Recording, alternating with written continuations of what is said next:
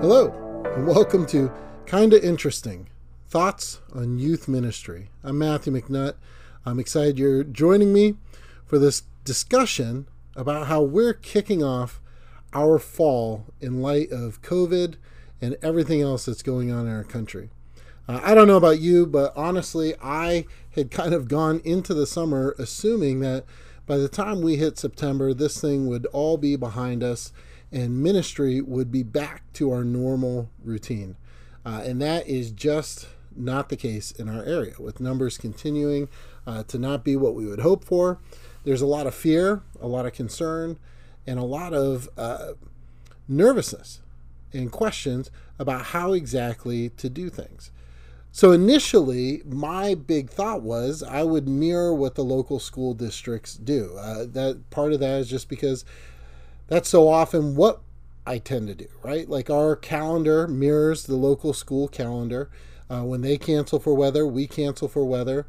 We try to use some of the similar language and similar things just because that's what families and parents and students are used to. And so initially, my thought was coming into the fall, if schools go virtual, we would remain virtual. And if schools are in person, we would be able to resume in-person student ministry with COVID precautions in place. And two things happened. The first, both of them in the same week. The first was that our schools announced they were all going virtual through November. So that was kind of a tremendously disappointing bit of news for everyone. The second thing was that we were doing an outdoor, kind of a backyard party for middle schoolers. End of the summer, we did some in-person outdoor stuff this summer with our student ministry. And so this was a middle school group. And here's what I would normally expect at an outdoor backyard party with middle schoolers. The boys in particular would be an over-energized, sugared-up mess of energy tearing around all over the place, getting in all sorts of trouble. And we brought things for them to play with. We brought Frisbees, we brought balls. We had hand sanitizer in place and ready for them to use before they did that. And what happened instead is all of the kids spent the entire time just seated in their lawn chairs talking to each other. Even the middle school boys, 12-year-old boys, spent the entire event just talking. And honestly, I had a moment where I actually got a little choked up looking at it. Because there was a part of me going, this doesn't line up with anything I've seen with working with middle school dudes in what is almost 20 years of being a full-time youth pastor. They're so starved for in-person contact that all they wanted to do was talk. And so that was kind of a pivotal moment for me, considering moving into the fall and just recognizing that as we come into 6 months of this quarantine, 6 months of locking down, of kids having virtual school, of not being able to be around each other much, just recognizing that's taking a real emotional and spiritual toll on young people. And then also recognizing the reality is our risks and our needs as a student ministry are completely different than the local school district. What do I mean by that? The school down the street from our house that my sons attend is a school of 1,300 students. They'd be in rooms with 20 to 30 people, 6 or 7 hours a day, 5 days a week. The risk factors are just exponentially greater because of the sheer volume of students, the volume of time together, and the volume of that time being in such confined spaces. And so that was the moment where we started to really, as a team, go, you know what? When we're talking about doing in-person activities 1 or 2 hours a week on a far smaller scale, numbers of people-wise, and being able to space out and take appropriate precautions, we think the need for young people to be having some sort of in-person contact outweighs some of these other concerns. And so there's a few things that we're going to be doing as we come into the fall. The first is that we're resuming our Sunday morning student hour. Now, it's a little bit easy for us because we have a gym. And so we're going to do that student hour in the gym in between our two in-person services. We're going to be able to set chairs up 6 feet apart from each other, which will have the capacity be somewhere around 80 to 90 people, which is still plenty of room for what we would expect, especially initially. So we're going to have chairs 6 feet apart. Young people will be required to wear masks as they come in to the building. It would only be while they were seated that they were allowed to take them off. If we do any singing, they would be required to wear them during singing. And we won't really have any of the lingering in the hallways. We've really hit the schedule so that it is back to back with our worship services. They go from one to the other.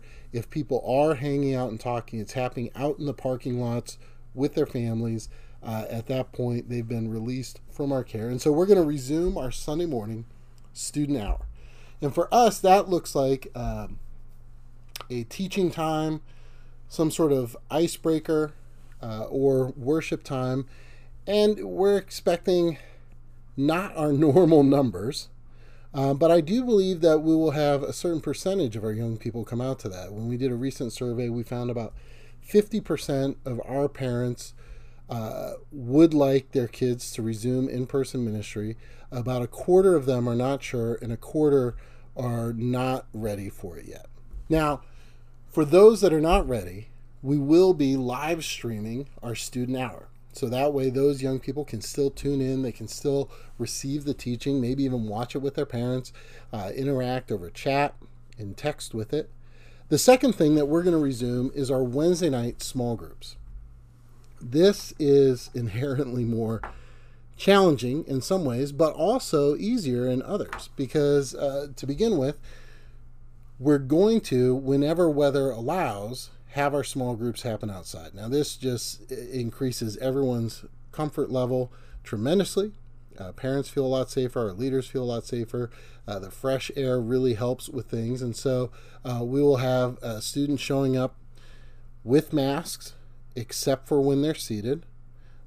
We encourage everyone to bring a lawn chair. And so we're going to rope off a big section of our parking lot. We have 12 student small groups, and we'll just form circles all around in the roped off area and do small groups out there.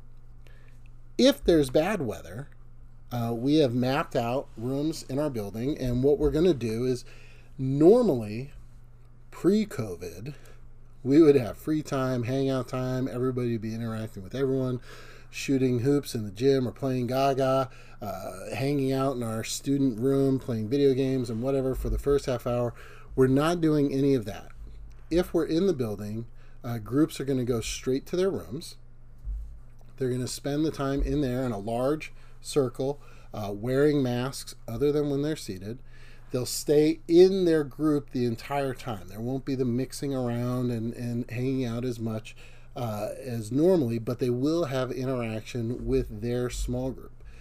Because of the guidelines for our state, classrooms are limited to 10 people or less per room, but that should work with our typical numbers of small groups. We might have one or two larger groups, but we have a couple larger spaces where they would be able to go to that could accommodate slightly more than 10. But for that night, one of the challenges would be that for kids that are not allowed to come to small groups, how could they still stay connected? And what we're encouraging our small group leaders to do is to continue to be texting and calling those students, interacting with them. If it feels appropriate, using FaceTime on a device or Google Hangouts to let them kind of dial in and be digitally present in the circle. But there are some more limits to that versus a Sunday morning format where it's a person up front and it's a lot easier to stream. The third thing that we're doing is we're resuming some limited special events. Over the summer, we did a couple backyard cookouts. We did a couple outdoor movie nights. This year, instead of our fall retreat, we're doing something, we're calling it Escape. It's a one-day getaway. One of our youth leaders lives kind of outside of the city and has 80 acres, and so we're going to his property for about 9 hours. And we've rented some outdoor laser tag equipment. We're going to do a message. We've got some other socially distant games that we're going to be playing. We're going to have some small group times. We're going to provide dinner. It's going to be a lot of fun. We're even going to do one of our big traditions is a candle lighting ceremony that we normally do at our retreat, where kids light and blow out each other's candles and tell each other affirmations and what they appreciate about each other. And the big challenge with that, of course, is the blowing out each other's candles. We don't need people blowing on each other, so we have LED candles this year. It's a little less cool, but on the plus side, nobody's getting burned by hot wax this time. But all that to say, we're kind of putting together some of the highlights, some of our favorite parts of our fall retreat, which is our most popular event of the year. And people are really disappointed that we're losing it. But we're taking some of our favorite elements of that and putting it into a one-day event that we're keeping local, so we don't have to navigate the restrictions that come with using buses. We don't have to navigate the indoor stuff. We're doing it all outside. We don't need to try and make overnight accommodations work, so we don't have people in extended periods of time in a small space together. We're able to get some of the favorite parts to it, but we're not calling it a retreat because we don't want the expectations to be on the same lines. We're calling it escape.